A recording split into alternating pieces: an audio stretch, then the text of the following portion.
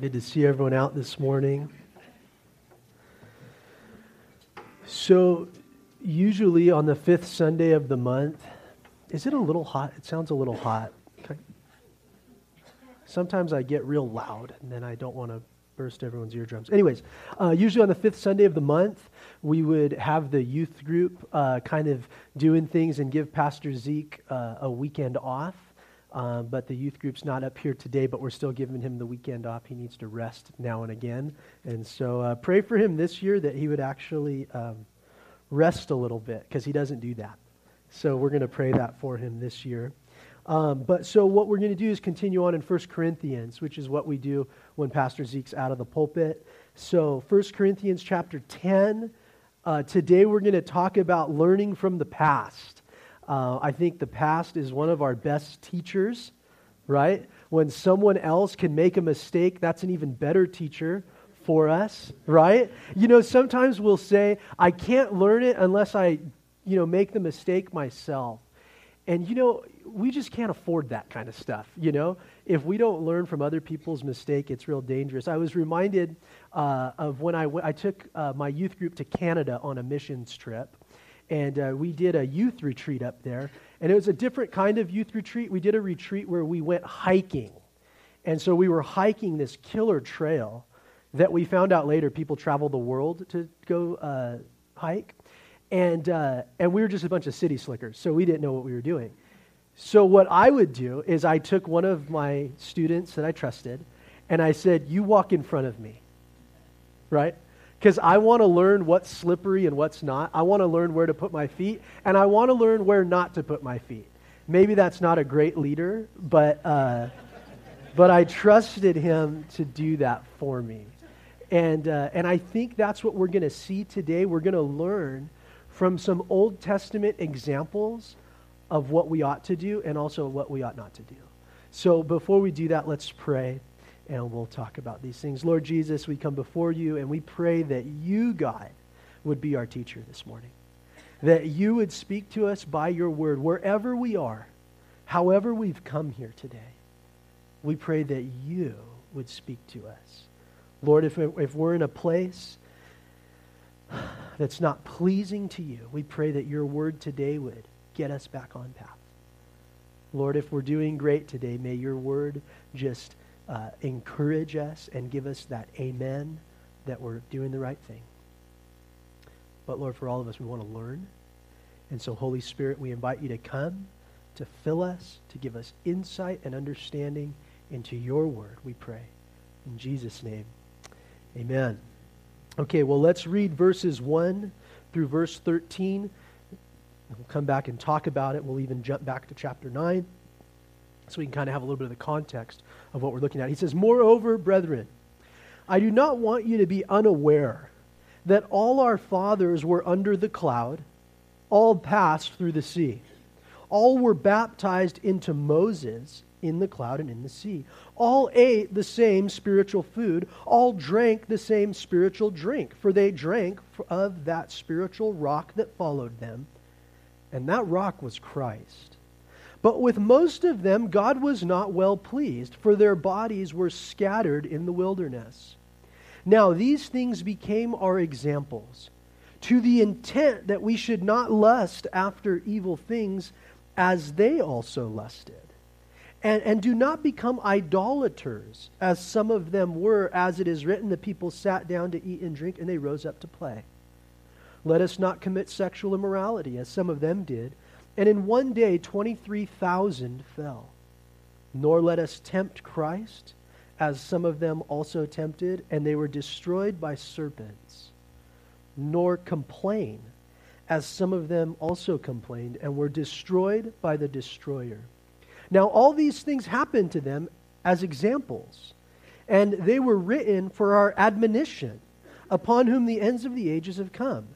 Therefore let him who thinks he stands take heed lest he fall. For no temptation has overtaken you, except such as is common to man. But God is faithful, who will not allow you to be tempted beyond what you're able, but with the temptation will also make the way of escape, that you may be able to bear it. You could just hear it, huh? That's a collective right there. Yeah, it's a powerful text. Especially, and I think verse 13 is something that we've all heard. And it's something that I think most people quote. But as we go back and look at chapter 9, just a little bit, Pastor Jacob and Pastor Gary shared that chapter. And talking about Paul, when he kind of stands up and says, hey, look, and it's like this really hard part of the letter, when Paul says, as the leader of the church, it's okay that I'm compensated by you guys. It was so difficult for Jacob to teach that text. He had just come on staff and he had to teach about how it's okay for a pastor to be compensated.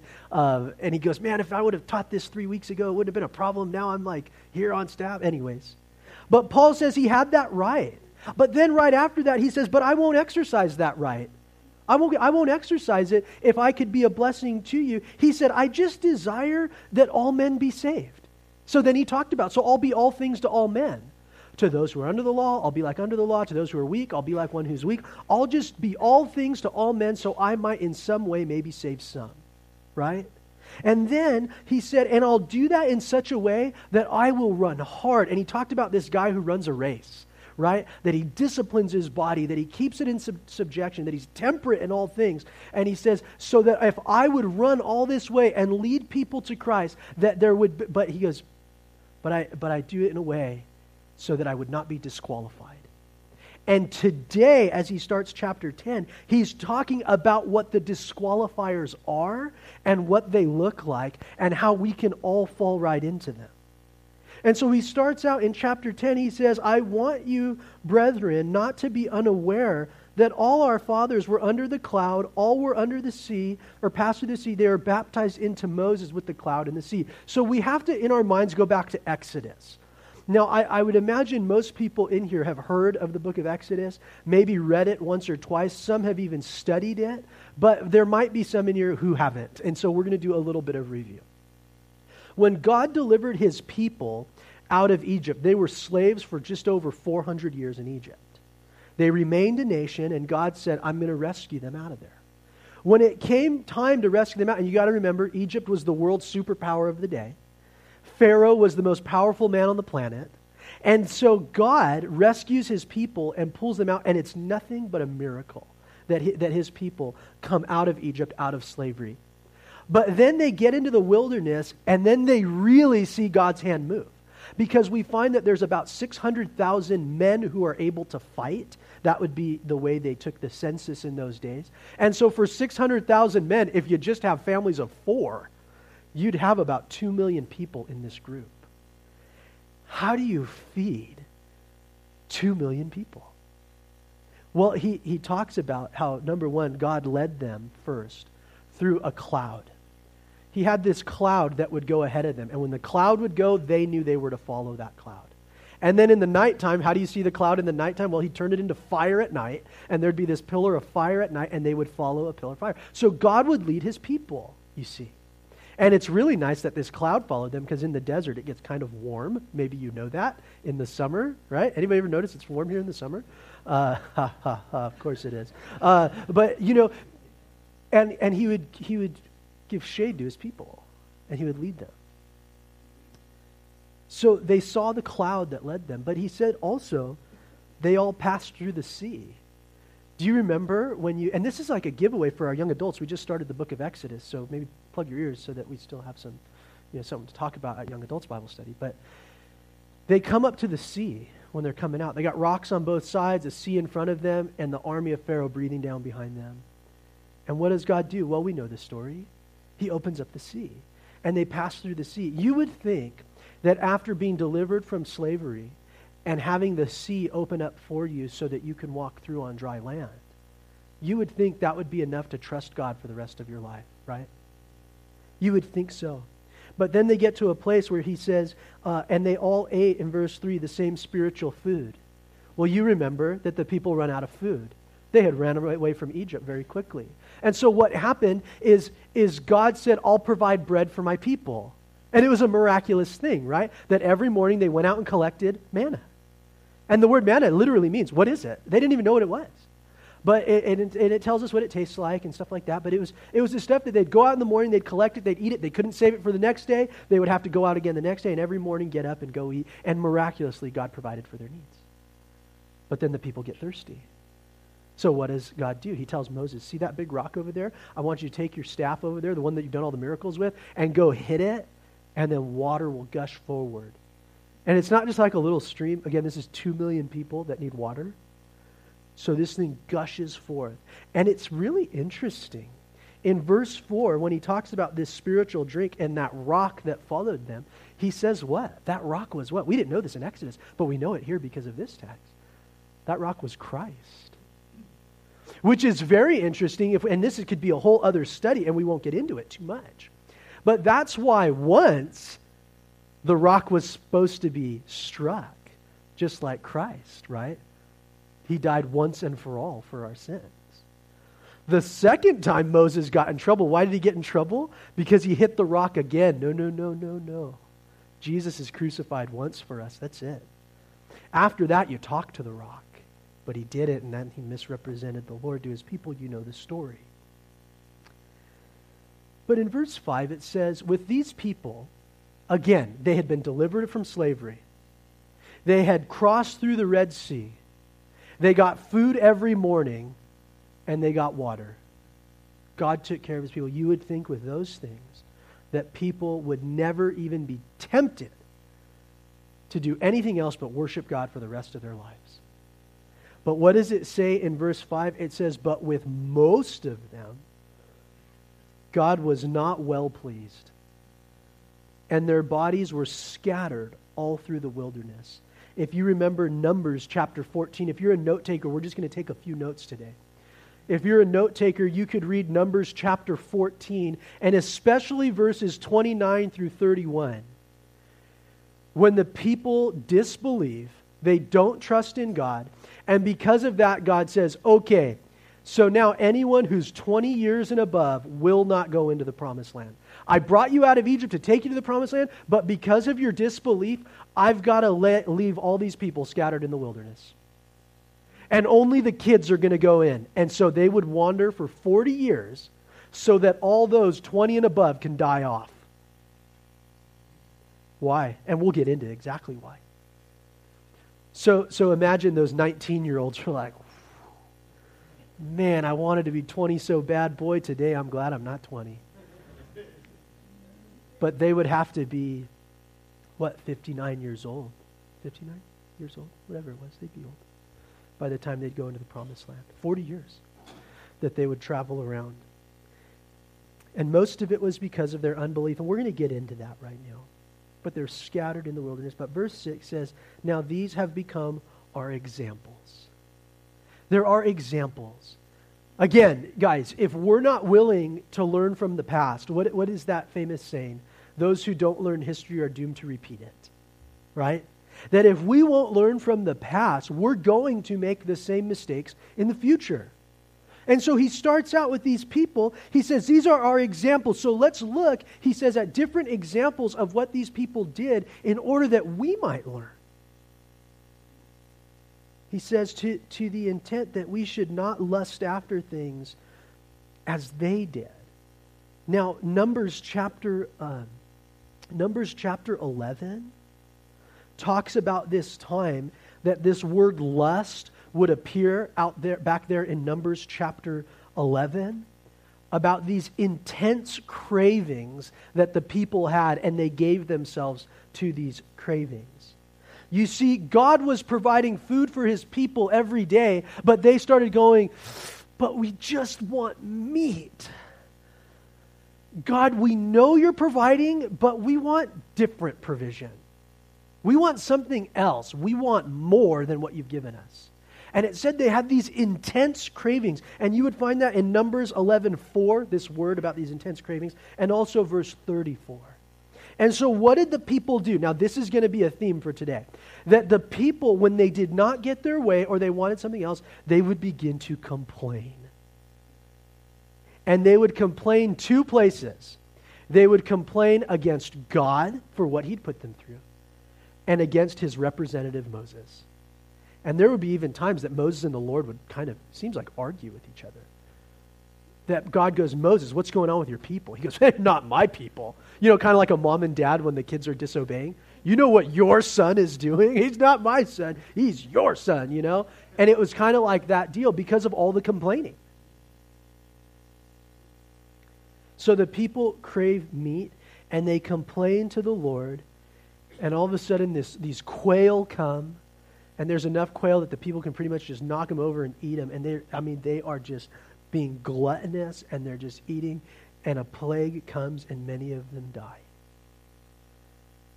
I mean, it could have just been, when you haven't eaten certain things for so long, and you just gorge yourself that it really, messes you up. But they gave themselves to these intense cravings instead of just being content with what had been given to them. In verse 7, it says, do not become idolaters. So the first thing that there was in verse 6 was they lusted after evil things.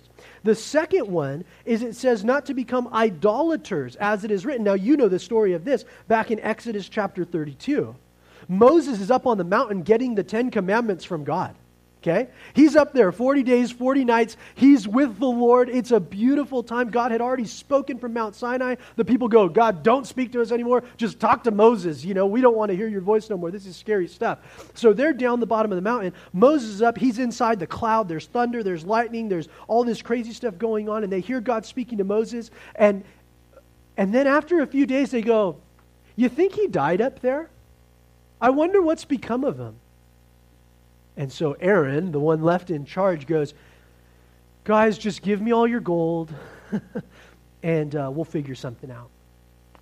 And so he makes a golden calf out of all this gold. He melts the gold, makes a golden calf, and he sets the golden calf up and he goes, look, this is what brought us out of the land of Egypt. Right? I mean, silly. And it says that the people rose up to eat and drink, and they got up to play. What they're talking about is there was a really bad party that began to happen with a lot of immorality. And the people started worshiping this false god, and they're going, that's our God. That's the thing we worship now. That's what's going to have all our attention, all of our affection. And even it kind of took their finances, didn't it? You want to know what you worship as we look into a little bit of application? Because we would today go, there's no way I would ever set up a golden calf in my room. So Daniel, let's move on from this one. But I think sometimes we can be tempted into idolatry, that we worship things that are not God. Well, what are those things? And everyone's starting to sing, don't you start.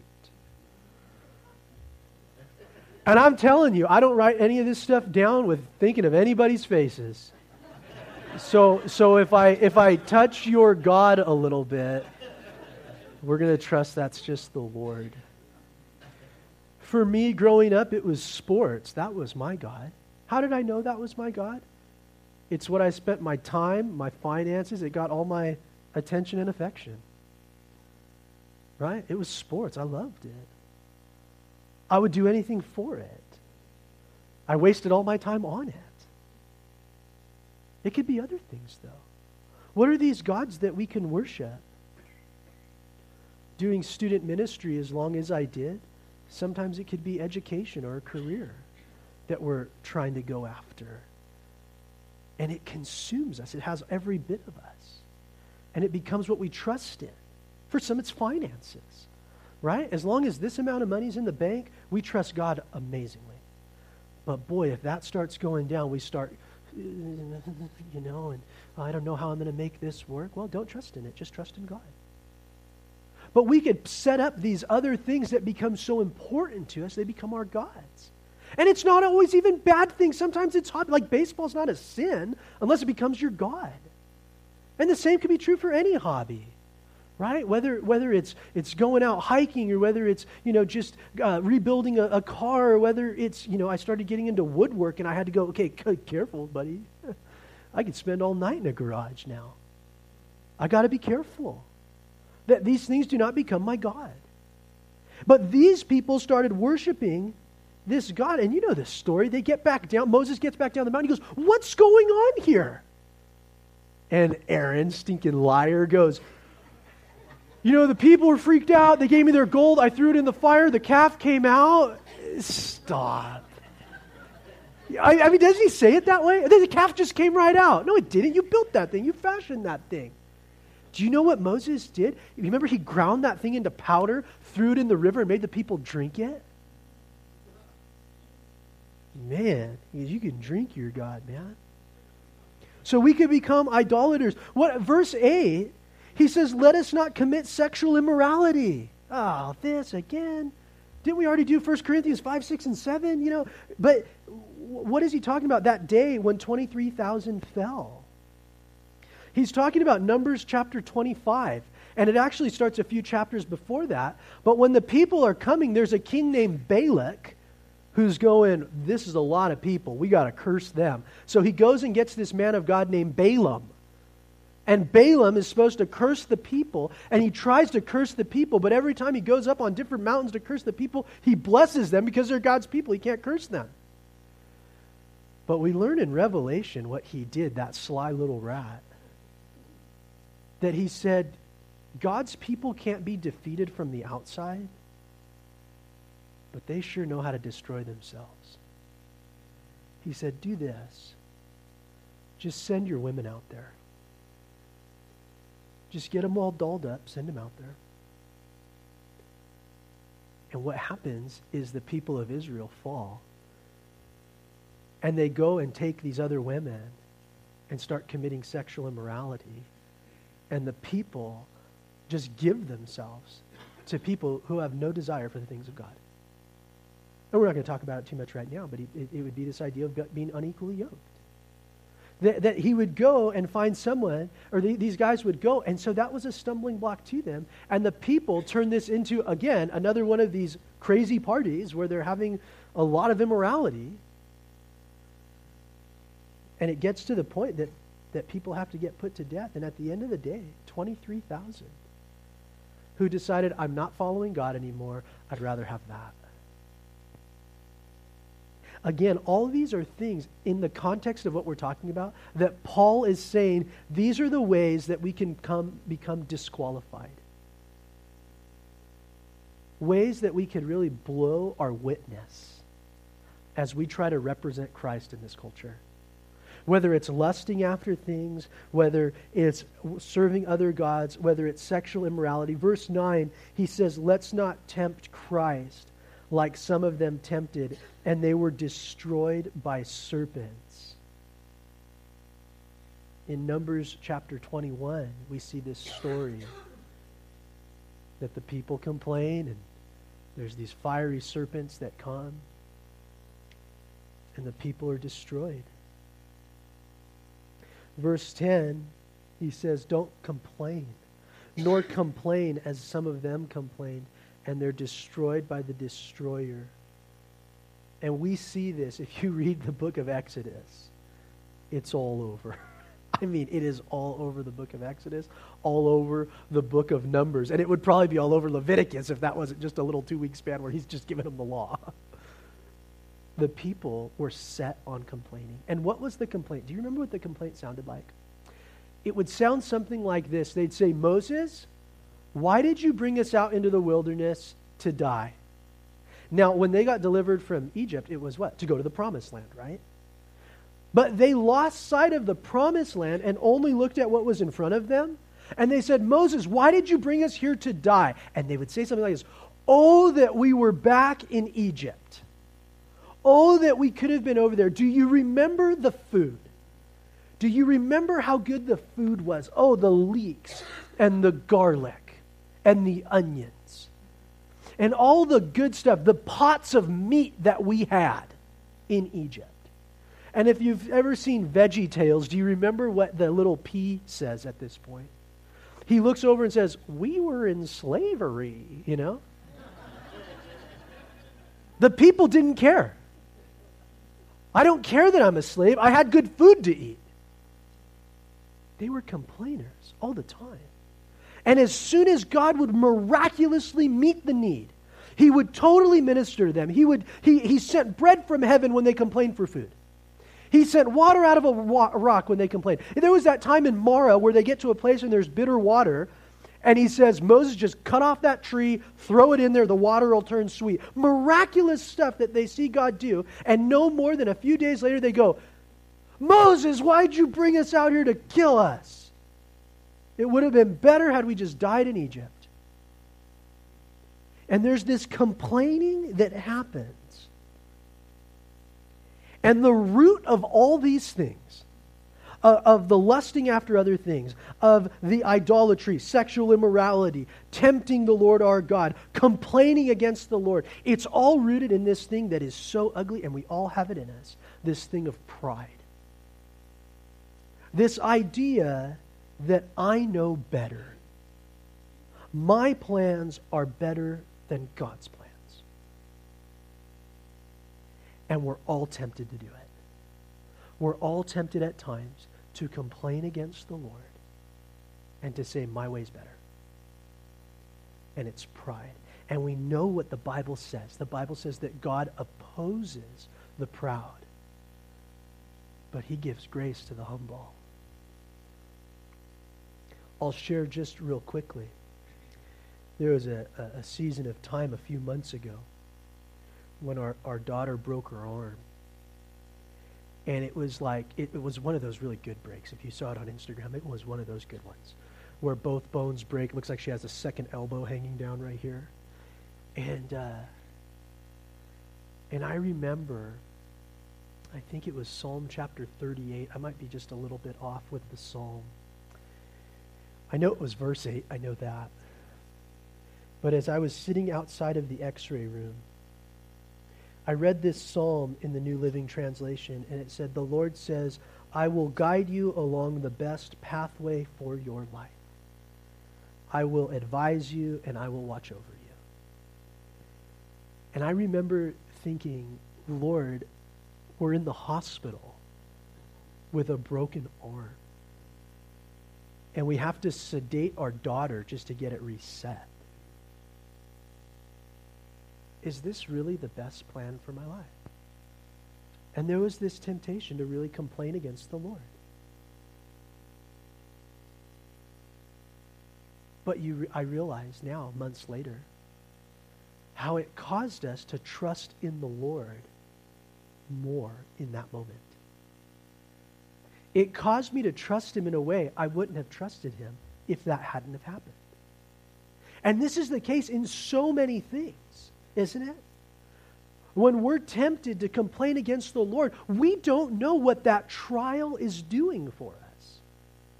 We don't know. Sometimes not till weeks or months, years, decades after sometimes. Where we go, why did I go through that? And all of a sudden, boom, something happens and you're like, because I needed to learn how to trust. Or I needed to learn what was going on in that situation. And so we have to be so careful when we see these examples in Scripture, especially in the Old Testament, how gracious God is to teach us the lessons. When he said God was not well pleased with them. With what? With the lust? With the complaining? With the idolatry? With the immorality? How gracious of the Lord to tell us what's on the test, right? So how do we know if God will not be well pleased with us? Well, if we demonstrate these same things. He's not well pleased with those things. What is he well pleased with? Well, with faith, with trusting in him. Yesterday, I was able to teach a study from the book of Jeremiah. And he says we need to trust in the Lord. Not trust in our own heart, not to trust in other men, and not to trust in other gods. There's so many things that we could be tempted to put our trust in, but that we would put our full weight in trusting in the Lord. Now, all these things, though, that we just talked about, these examples, verse 11 says, now all these things happened to them as examples.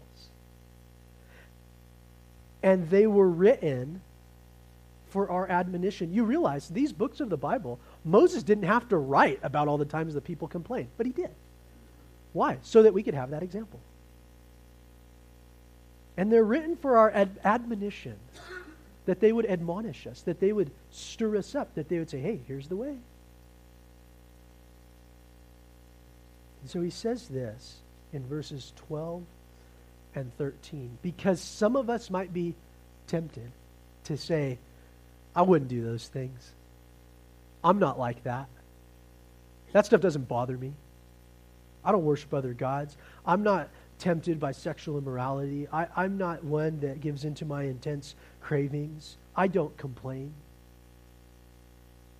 Verse 12 says, therefore, let him who thinks he stands take heed, lest he fall. You see, the reality is, it's in all of us. This is in all of us.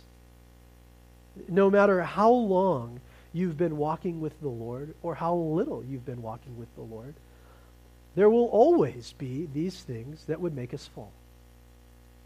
And we have to always guard against them. So he says that the one who thinks he stands, take heed. What does it mean to take heed? Pay attention. Look for it, right? It's the same idea in Ephesians where he says to walk circumspectly. I think the best example of walking circumspectly would be like as if you're walking through like a cow field. You walk circumspectly. What does that mean? You're really looking at where every step is going to land. Right? That you're walking and you're going, don't step there. Or like when we were on that trail in Canada of having someone blaze the trail and go, don't step there. Step somewhere else. You know? So we need to take heed lest we fall. And then we're going to talk about this temptation because really all these things are a temptation for us. It's tempting to complain against God, isn't it? I mean, anyone ever been there where you're just like, God, I don't agree with where you got me right now? And there's this desire to complain or start asking that question, why, for everything? Why does it have to be this way? Why does it have to be this way, God? He says there's no temptation, though, that has overtaken us except that which is common to man. I think there's times that we can deceive ourselves when it comes to temptation. You see, temptation is really funny the way it works. Temptation is not sin, right? Because everyone gets tempted. The temptation or the sin is when we give in to that temptation, right? Everyone's tempted. But I think sometimes we can deceive ourselves and go, no, you don't understand. My situation is so unique that I have to complain against God right now. No one has ever been in this difficult a situation. And we can deceive ourselves, because I've deceived myself. No one's ever felt what I am feeling right now. And so God understands that I'm complaining against him.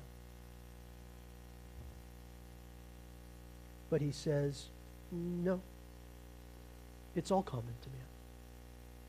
Whatever you go through, and in two ways, this text does two things. In one way, it's very comforting to me, right? To know that what I struggle with, everyone else struggles with. What I'm tempted to do, everyone else is tempted to do. I'm normal in that way. It's also kind of like a punch in the face, this text. Because the times that I would want to tell myself that my struggles are greater than anybody else's, the Lord says, stop it. They're not. They're the same as everyone else. We all struggle. We all hurt. We all have difficult times. Everybody, it's common. And then he says this, but God is faithful. But God is faithful. What does it mean when we say he's faithful? It's like when a husband and a wife get married, they promise that they're going to be faithful to one another. What does that mean? It means that they're not going to go out and have other relationships outside of that marriage. That's what it means to be faithful to each other, right? Right? I don't think I'd be too good if my wife goes, hey, we're married, totally love you, but I've got like these 5 other boyfriends over here, and but it's cool. I love you still the most. Of course that's not okay. Of course that's not okay. I expect of myself that I be faithful to my wife. I expect of my wife she be faithful to me. Well, the same is true with God. He is faithful. That when we have accepted Jesus Christ as our Lord and Savior, because we're all sinners, aren't we? We're all sinners. We've all done things wrong, and that leaves us out of heaven. Jesus Christ has come and said, I love you so much, I'll forgive that sin. I invite you into a relationship with me, and when that's all over, you're in heaven. Good news. And he says, and now I'm with you. And don't we love that verse in Hebrews that says, I will never leave you, and I will never forsake you. God is faithful, guys. God is faithful. He's a friend that sticks closer than a brother. He's there. He's our present help in time of need. That he's close to us. God is close to us. He is faithful. He doesn't leave. Right? So when he says the temptation thing, he says there's no temptation except what's common to man. And God is faithful. He's right there with you. And here's what he does. And he will not allow you to be tempted beyond what you are able. Isn't that comforting? There are times in work that you can get thrown into a situation by your boss or something where you're like, I don't know how to do this. This is way beyond what I've been taught. Right? I think of like Mike. If I'm to go to like Mike's tires, he's like, hey, take that tire off. I wouldn't even know where to start. I wouldn't even know where to even begin with that stuff. You know? I can take it off the car, that's it. I can't take it off the rim. I wouldn't even know. But God is not like that with us. He will never bring us to a place that we cannot withstand that temptation. Isn't that comforting? Again, it's two things. It's comforting, it's a punch in the face. Right? Because there's times we give in to temptation. There's times that we go and we still do the thing that he just said, don't do that. And we come to this place of temptation, and he says that he will not allow us to be tempted beyond what we're able. Aren't there times, though, that you're like, I couldn't help myself. I just couldn't help myself. I had to. I had to say that thing back. I had to throw that insult back. Or I had to complain. Who else was going to? I had to do it. I had to complain. I had to give into that temptation. I had to watch that. I couldn't stop. No. He says we'll never be tempted beyond what we're able. I don't know, Daniel. I think I have been tempted beyond my ability. No, you haven't. How do I know that? Because God's true. What's that verse in Romans? Like, God be true and every man a liar. That God is true. God is faithful. He is there with us. And of course, when we start talking about temptation and not being able to be tempted beyond what we're able, he says this of the temptation, with the temptation, he'll also make a way of escape that you'd be able to bear it. Right? There's always a way of escape. Now, that way of escape, when temptation first sets in, is about the size of like a big barn door, usually. But when we say things like, but I'm just going to go a step further. Because I know, the way of escape's right there, but I'm just going to kind of, and it's like the door gets a little smaller. Now it's just the single barn door. And then we go a little further, right? And now it's maybe just the size of those sanctuary doors. And then we go a little further. Maybe now it's just the size of that sanctuary door. To where at the end, it's only about the size of a window where we can jump out of that. And then we go, see, I fell into temptation. I didn't even know what. And I think one of the things we always think about is King David. Whenever we talk about temptation, you guys remember King David? We studied it probably about a year ago on Thursday nights. But there was that incident of his where he's the king, and the story starts out, it was in the spring of the year. It was the time that kings are supposed to go out to battle, but the king decided to stay home. And what the king should have done is gone, you know what? I should be out at the battle right now. He should have gotten up and gone out to the battle. But he didn't. Instead, he went to the stairs and walked up to the roof. And we don't know if it was because he knew what he would see there We don't know if she knew she'd be seen there. We don't know the particulars, but we know that when he got up there on the roof, he looked down and saw a woman bathing. And it says she was beautiful. Okay. The way of escape for him in that moment, you know, those same stairs that brought him up onto the roof were the same stairs that could have taken him right back down. Instead, what does he do? He sends for her. He says, hey, does anyone know who that is? Oh, sure, she's married. She's actually married to one of your best soldiers. Oh. He could have, at that moment, walked right back down the stairs and gotten out of trouble. But because he's the king and he wields a lot of power, he goes, go get her. Bring her over here. And we know the story, that he has an immoral relationship with her. She gets pregnant. And at that point, he could have just said, you know what, man? Oh, gosh, I totally messed up. Let's just get this out in the open. Let's figure it out. Instead, he goes, let's do this. Let's call that guy off the front lines because he's out at the battle. Let's call Uriah home, and then Uriah can come spend a night with his wife, you know, and then when the baby's born, it'll just be like, well, you know, he did have that visit home that one time. You know the story. Uriah goes, I can't go home. Are you kidding? I can't go have relations with my wife knowing all my comrades are out in battle. And so he goes, why don't you stay one more night? And so then he gets him drunk. The king gets him drunk, hoping that that'll get him back home to go sleep with his wife. And instead what he does is he stays there. He's got more sense drunk than David does sober. And he doesn't go and sleep with his wife. And so finally David goes, okay, well then we're going to have to do this the hard way. And he writes a letter. Hey, go get into a really intense battle, put Uriah in the front, and when he's up there, back off, let him get killed. He folds the letter, gives it to Uriah. What a man of God, right? That guy took that note of his own death sentence and walked it over. It would seem he didn't even read the note. He was that loyal to his king and to his country and to his God.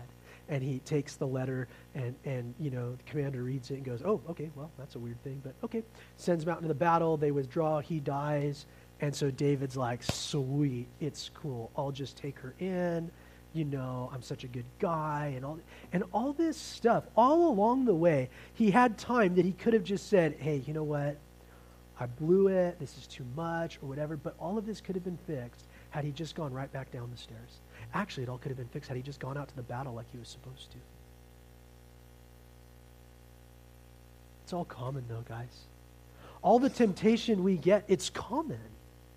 It's common to man. And God is faithful, and he always provides a way of escape that we will not be tempted. And so it is so neat to be able to come into temptation and go, oh man, I really want to do this thing. Name it, whatever it is. I really want to do this thing that I ought not to do. To be able to go, other people struggle with this, and I am capable of walking away from this right now. I can walk away this moment because God gives me the strength. And if you don't think that's true, we are lying to ourselves. Because God is faithful, God is true. He will allow us to keep trusting in him. But we all have those temptations. To complain against the Lord, to complain against what we're going through. I can't tell you how many guys, and as Paul talks about this, he's talking in a context of things that would be disqualifiers for him to minister to God's people. Right? And how many countless people have we seen that have been God's representatives that stand in a place just like this, that begin to serve other gods, and they abuse their power, sometimes by way of misuse of church funds. We've seen it. I was talking to a group of guys this weekend, and they were talking about how the person who was at one time the administrator of their church was embezzling money. Disqualified, man. How many countless men have we seen who have been God's representatives that have gotten wrapped up in sexual immorality and disqualified themselves? It's all stuff that's common to man. And so Paul would say, I write this all as our examples. Because whether you're the pastor or not, whether you serve in children's ministry or not, all of us, if we're Christians, bear the name of Christ and we're his ambassadors to the world. We represent him to the whole wide world. And people, I know I've said it before, but I'll say it again. People make judgments about our God based on our behavior, for good or bad. Right or wrong that they do that. Well, don't blame me. I'm just the messenger. Or no, we're his representative. That's the highest calling we carry in this life, is that we're his ambassadors. Especially in a small town like this, man. People see you in Stater Brothers, you know? They see you when you're wanting to like have it out with your wife at Target, you know? We don't need that. Yes, we do. No, we don't. You know, and oh, hey, Pastor. Oh, hey. Funny you'd see me here like this, you know. You know, there's even time, again, because it's like, we're on display, guys. We're his ambassadors. We represent God in our workplaces. I'll tell you, there's times even like in our kitchen, it's like, man, I don't want to stumble anybody. My wife at one time was like, I'd really like this, this. It's like, I'm not going in the alcohol aisle at our Stater Brothers. Are you kidding me? I don't want to stumble anybody. I don't want somebody who maybe struggles with alcoholism to be like, well, it's cool for pastors, so I'm cool. I don't want to do that. Guys, the highest thing we are is we're his representatives in this world.